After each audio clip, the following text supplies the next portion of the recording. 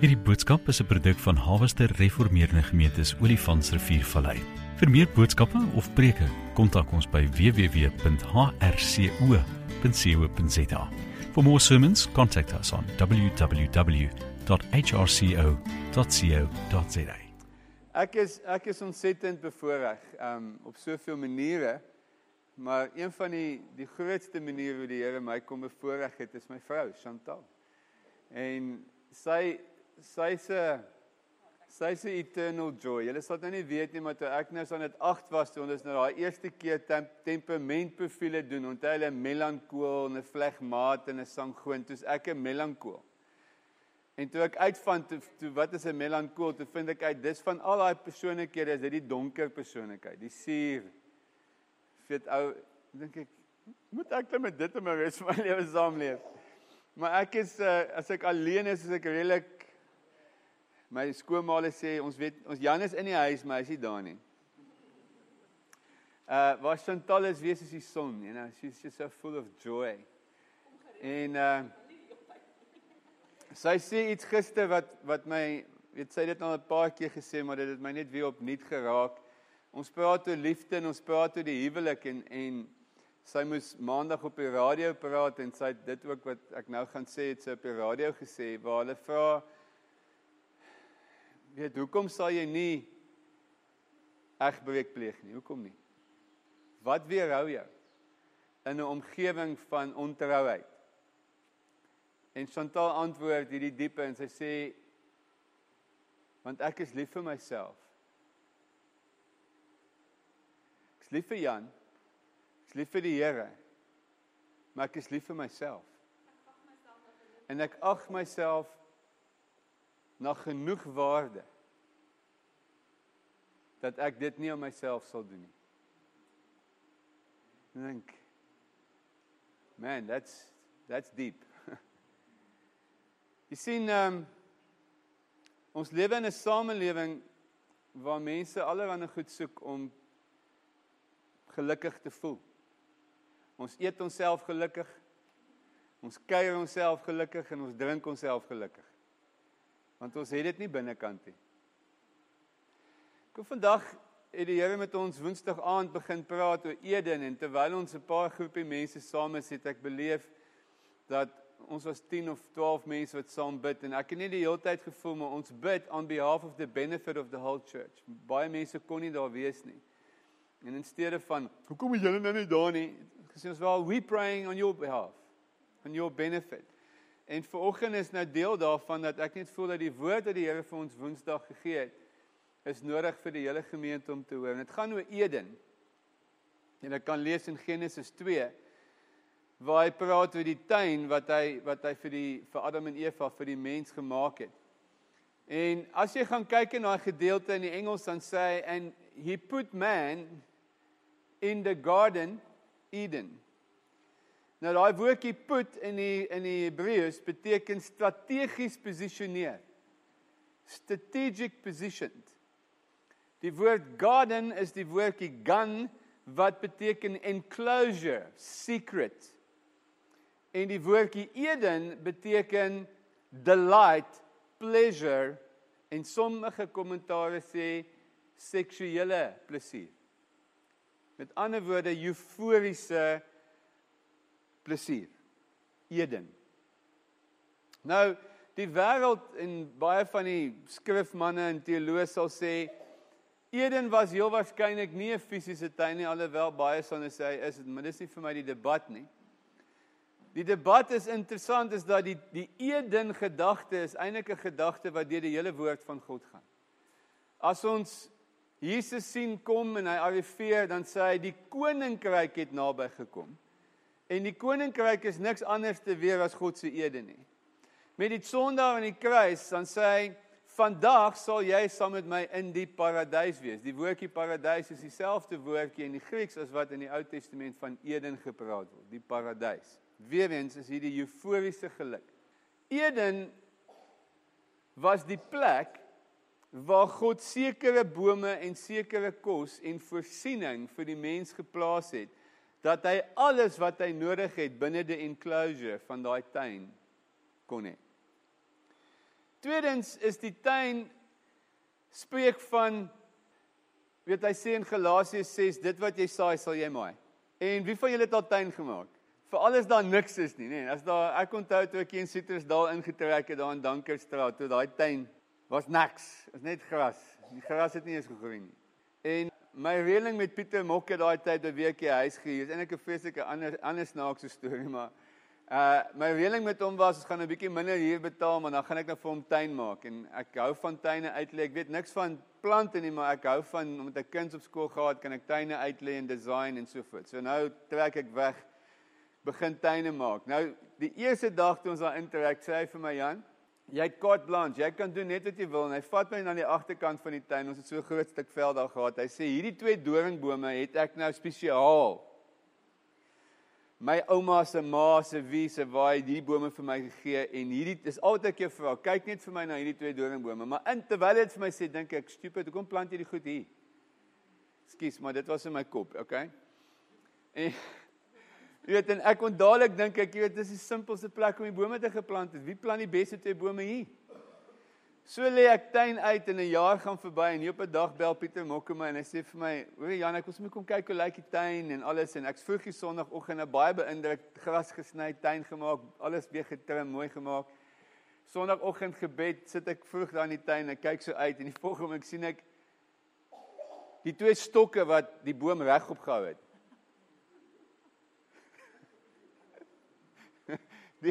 Die boom is nie meer daar nie. En ek besef, ek weet wat gaan gebeur. Hy gaan nou kom, hy gaan sien hoe wonderlik die tuin is, en dan gaan sê, hoe lyk my doringbome?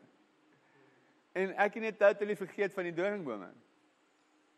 Maar die moeilikheid met tuin, is dat dit wat jy saai, sal jy maai, en daar's 'n beginsel in hierdie Eden, paradys, koninkryk gedagte, praat in die week met 'n vrou en haar man het al 4 jaar terug geskei en met 'n ander vrou betrokke geraak en omtrent 'n jaar het verbygegaan en deur die Here se genade en genesing het hy eendag net weer kom kuier en hulle het vir amper 2 ure gepraat en gesels en terwyl hulle so praat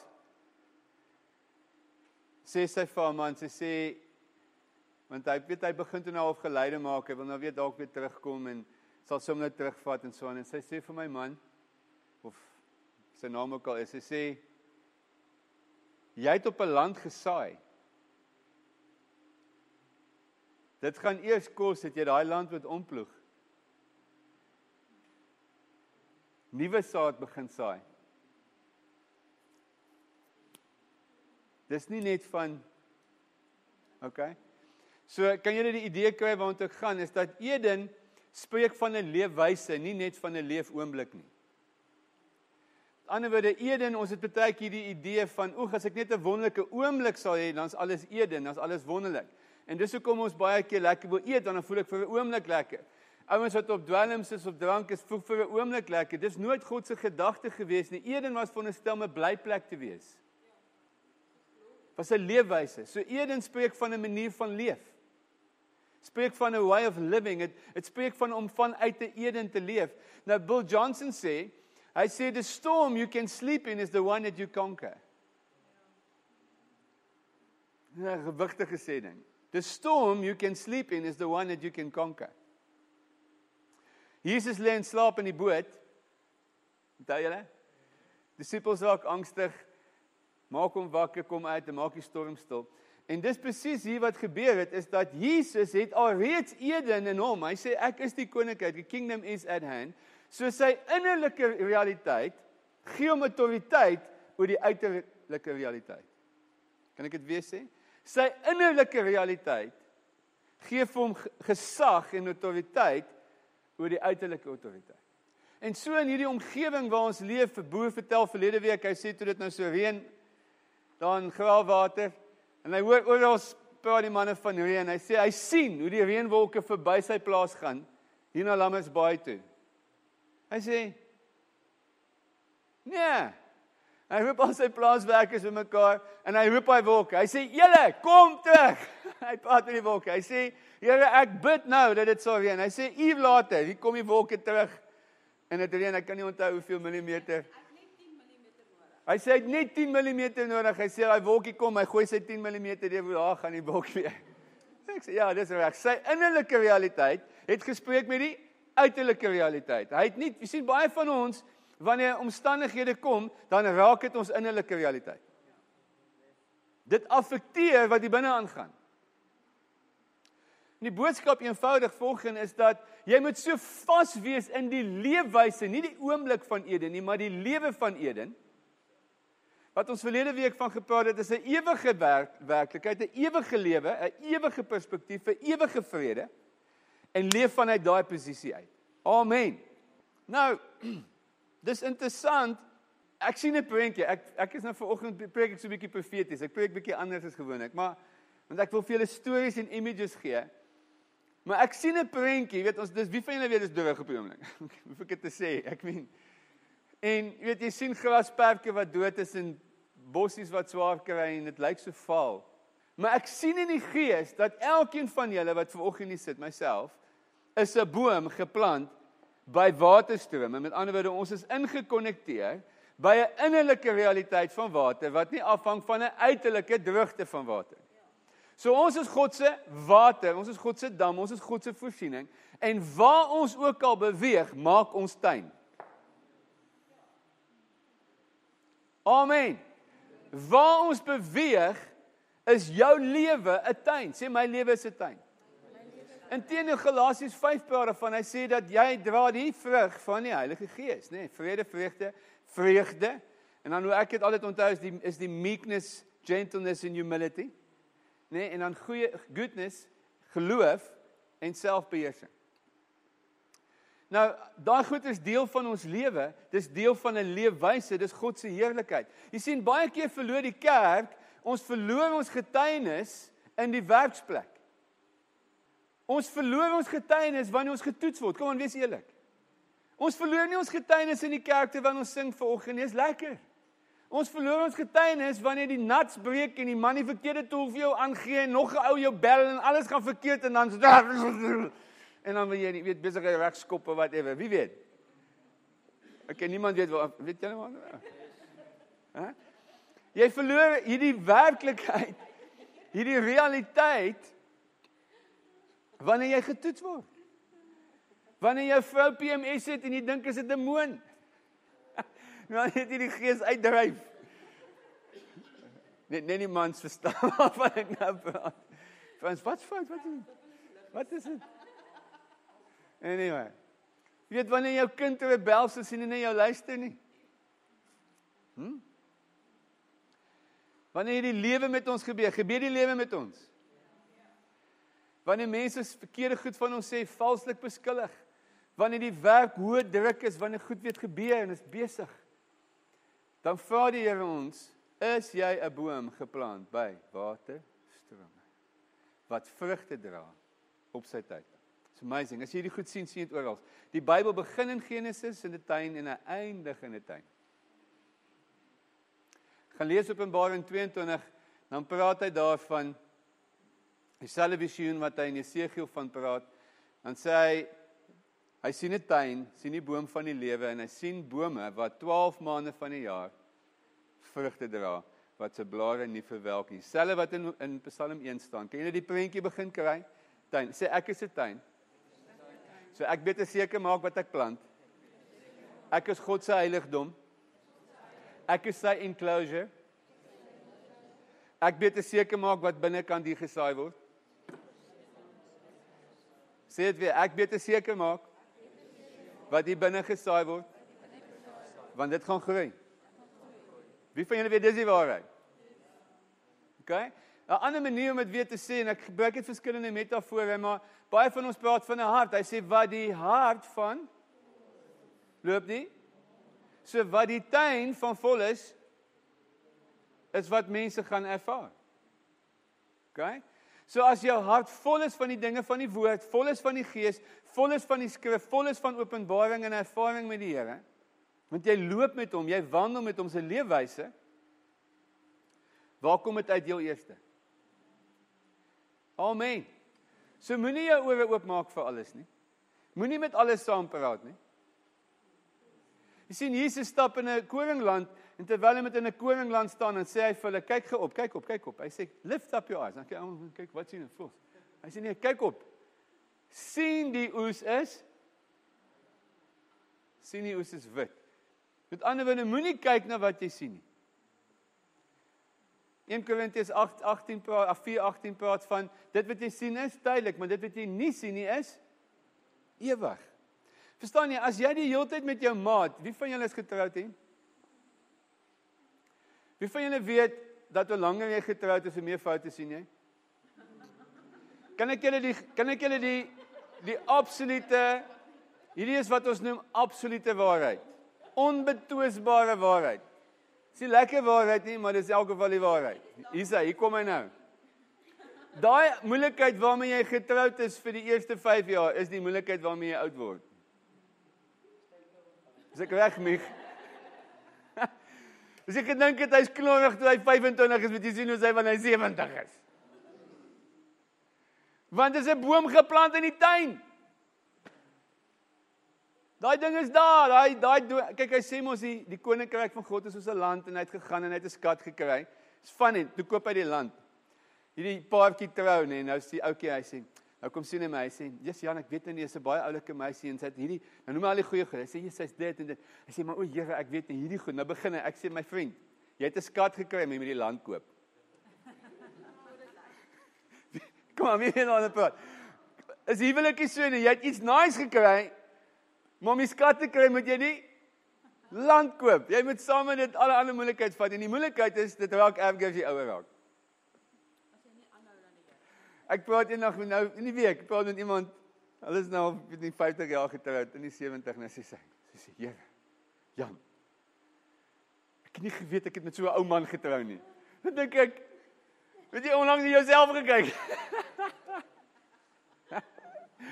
Want nou as ons ou raak ons doof, en ons raak lam, en ons raak allemaal goed. Nou maak dit moeilik, jy weet, en die man hoor ook nou nie, hy het nie gehoor toe hy 30 is, en nou het hy regtig doof. Oh my goodness, wie van julle weet, is dan wanneer jy 'n Eden hier binne moet hê? As gaan soek jy 'n ander Eden. Kom aan, wie weet waar ons praat? Dis dan wanneer die Eden, hy moet gesond wees hier binne. Met 'n groentuin hier binnekant wees. Kom ek sê dit nog in ander woorde. Wie van julle weet dit baie keer, as een hou af is, as die ander weer trek die ander hou af. Dit behoort nie so te wees nie, want as ek binnekant gesond is, as ek vir myself lief is, en ek is lief, en ek aanvaar God se liefde, dat hy my lief het. Praat gister met iemand wat ook 'n egskeiding is, en die vergifnis gewerk het, en genesing gewerk het, en nou 2 jaar later, ek het hulle gister getrou, was lekker, en vol sirkel. En 3 jaar later. En hy huil toe ek hom gister trou, en hy huil, en hy sê die volgende, hy sê, ek het nie geweet, dat die Here my so lief het, dat ek liefde moes ontvang nie. Hy sê, my grootste seer was, ek kon nie liefde, toe God het vir my gee as 'n geskenk, ontvang nie. Ek moes glo iewers, ek is dit waardig. Voordat die volle sirkel van genesing. Is nie amazing nie? Weet jy, veel jong mense vang verkeerde goed aan, because they don't feel worthy. Trou met 'n skerminkel, want hulle dink, dis maar wat ek vir goed is. Hier's 'n ingenieur meisietjie wat daar in Klein Willem aangekom het, en ek het daar saamgevra by die jeug te gaan praat, en ons is die aand by die jeug, nou praat ek met die kinders, en sê ek, het julle al ooit gesien dat 'n aardvarke zebra trou? Nou probeer ek nou maar op my boere nie.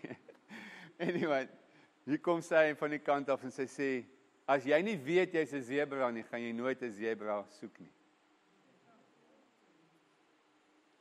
As jy nie weet wie jy is, en wat jy werd is vir die Here, gaan jy die hele tyd val vir die verkeerde ding. Begin jy die boodskap kry. Sê, ek is 'n tuin. Ek is God se tuin. Kom ons vra dit as 'n gebed. Here, kom maak tuin in my. Kom ons vra dit. Here, kom maak tuin in my. Maak my 'n mooi mens. Maak my 'n vrugtevolle mens. Mag die vrug van die Gees, mag die vrug van Jesus op die akker van my tuin en die akker van my hart groei en ontwikkel, vermenigvuldig, sodat mense by my kan kom eet. Amen. Amen. Eden. Nou, toe ons Woensdag aand bid, daar was so 'n oomblik, jy kan sien die manne is warm en ons bid. En ons praat toe Eden en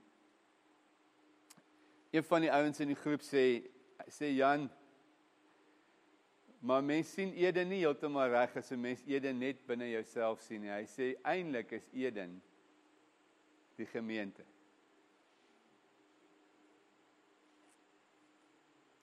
Want as die een swak is die ander een sterk. En as die een bietjie in die vlees is die ander een geestelik. En as die een geloof verloor, die ander een geloof. Amen. So daar's nog 'n perspektief van Eden, en is dat Eden is nie net in my hart nie, Eden is ook 'n plek. En dan as ons weer dit verstaan, dan verstaan ons dat die woordjie basilika, wat die woord koninkryk vandaan kom, wat die Katolieke Kerk gebruik om na 'n gebou te verwys as 'n gebou, maar die hele idee van basilika, it's a private enclosure. Jy kan net toegang verkry tot hierdie huis, tot hierdie familie, deur Jesus Christus. Nie amazing nie? En daarom sê ons nou al lank aan ons gemeente, ons het nie lidmaatskap in ons gemeente nie, want kan jy lidmaatskap tot 'n gemeente, jy moet lidmaatskap tot Jesus kry. En jy kry dit alleenlik deur wedergeboorte, wanneer Jesus in my hart kom woon. En wie van julle weet, as jy 'n bruin, geel, swart Christen, maak nie saak van wat se taal hy vandaan kom, maar as hy Jesus in sy hart, dan voel dit soos Eden. Dan voel dit soos huis. Wie van julle het vanoggend, ek het net, toe ons nou begin sing vanoggend, het ek hierdie belewenis gehad, hoe dit gevoel vanoggend julle inkom, my gevoel is Eden. Vir so lekker Louis inkom, en hy begin groet en gesels, en almal begin groet en gesels, en dan kry ek julle nie in die worship nie, maar almal gesels en kuier, en ek dink, Eden. Nou weet jy wat's amazing van 'n tuin? Dis nie almal dieselfde bome binne die tuin nie. Is dit nie die lekker deel nie, nee? So hier's variëteit van verskillende plante, party van ons is vetplante.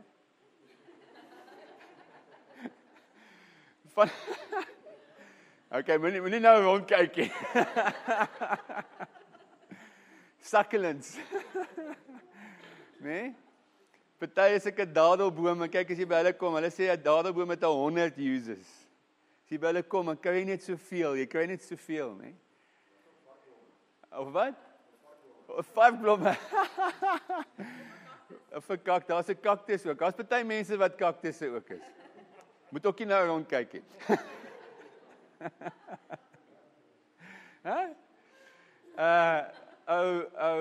Mandela het iets baie mooi gesê. Hy sê, when you can understand that humanity is like dogs, a whole variety, small ones and big ones, you must just learn to appreciate what each dog are good for. Kan ek dit weer sê? You must learn to appreciate what each dog are good for. Sien, daar sommige bull terriers wat jy nie 'n fox terrier. Kyk, hulle het verskillende temperamente. Hulle gee hulle verskillende werk. Elkeen van ons, nee. En so elkeen van ons se bediening, elkeen van ons het 'n plek om te vervul in hierdie Eden. In hierdie tuin. En dis hoe ek sien hoe hierdie hele omgewing, die Olifant se Viervallei, kan 'n wonderlike plek. Hoor gou wat Chantal vanoggend sê, a place, an area, a region of delight. Wie van julle sal wil hê dit moet so wees hierso? Kom aan julle. Dat hierdie omgewing 'n omgewing word wat God guns het. Hy sê ek like hierdie mense van hierdie plek. Heeltemal van die punt af, maar iemand sê, ag en ek preek vanoggend, I'm just really, julle hoor dit my, ek trek uit al hierdie mense wat in die laaste week met my gepraat het, haal ek uit wat vanoggend vir julle sin gaan maak. Maar iemand sê in die week vir my, kyk, julle weet mos dat die mense in hierdie omgewing is soos die Galate, die Gauls. Onthou julle Obelix en Asterix? Wie het Obelix en Asterix uitgekyk? Dis die Galate, die omgewing in die Galate, Galatians, waarvoor Paulus die boek Galatians geskryf het, is the goals. Okay, so nou weet julle dit ook. Ja. Nou, toe ek dit sien, toe kry ek hoop, toe sê ek, dankie Here, want ek gedog, jy het my na Timbuktu gestuur. Hierdie mense is die weirdste snaakse mense ooit. Maar toe ek sien Paulus het die goals bedien, dis nou Obelix en Asterix, toe sien ek, okay, nee, alright, want hierdie is ook Obelix en Asterix wêreld, wie weet. Nou praat ek met Leon Jansen. Leon Jansen is 'n besigheidsman wat ons in die gemeente begin toelaat het, en hy het begin bedien, en hy help verskillende van ons besigheidsmanne om verantwoordelik met hulle finansies te werk, en goed reg te doen. En Leon vertel my in die week, hy sê vir my, Jan, ek het 'n oom en tannie in Eendekuil, en hy sê, en toe ek by hulle kom, sê die Heilige Gees vir my, hulle moeilikheid is nie finansies nie, hulle moeilikheid is onvergifnis in 'n huwelik. Hy sê, nou probeer hy maar nice wees, en hy probeer hierdie manier, daai manier, en die Heilige Gees sê vir hom, Jan, hierdie mense wil gesê word. Hoor jy, hier's 'n key. Wie van julle soek 'n key? Hierdie mense wil gesê word. Die Galatians wil gesê word. Hy sê vir die oom. Hy sê, oom, nou, hy het nou so 'n paar keer na daar gewees. Hy sê, oom, jou moeilikheid is, jy en die tannie wil mekaar nie vergewe nie. Luister vir my, ek kom 2 uur, en ek sê vir hom wat ek gaan doen, julle gaan op daai 2 stoele sit waar ek gewoonlik sit, en julle gaan my vandag regmaak, verstaan hom vir my. Hy het nog die oom gaan hom wegjaag, hom nooit weer sien nie. Die oom sê, nee, is reg, Leon. Meek and mild. Hy sê 2 uur gaan hy, oom en tannie by mekaar, weet, bely vir die eerste keer, en weet nie hoeveel 30 jaar in mekaar, en maak reg, en die Here bring genesing. Amen. So ons gaan God se heerlikheid julle hier versprei. Amen. Nie met weet gesag en weet om arrogant te wees nie, maar met die liefde van Jesus. Amen. Omdat ons mense wil help, omdat ons mense wil vrykry, omdat ons wil hê mense moet in hierdie Eden kom saam eet en saam groei, nê, en saam hierdie volheid beleef wat die Here vir elkeen het. Ek het hoendervleisetjies staan. Hæ? Citrusdal Eden. Eden gemeente. Kom ons staan.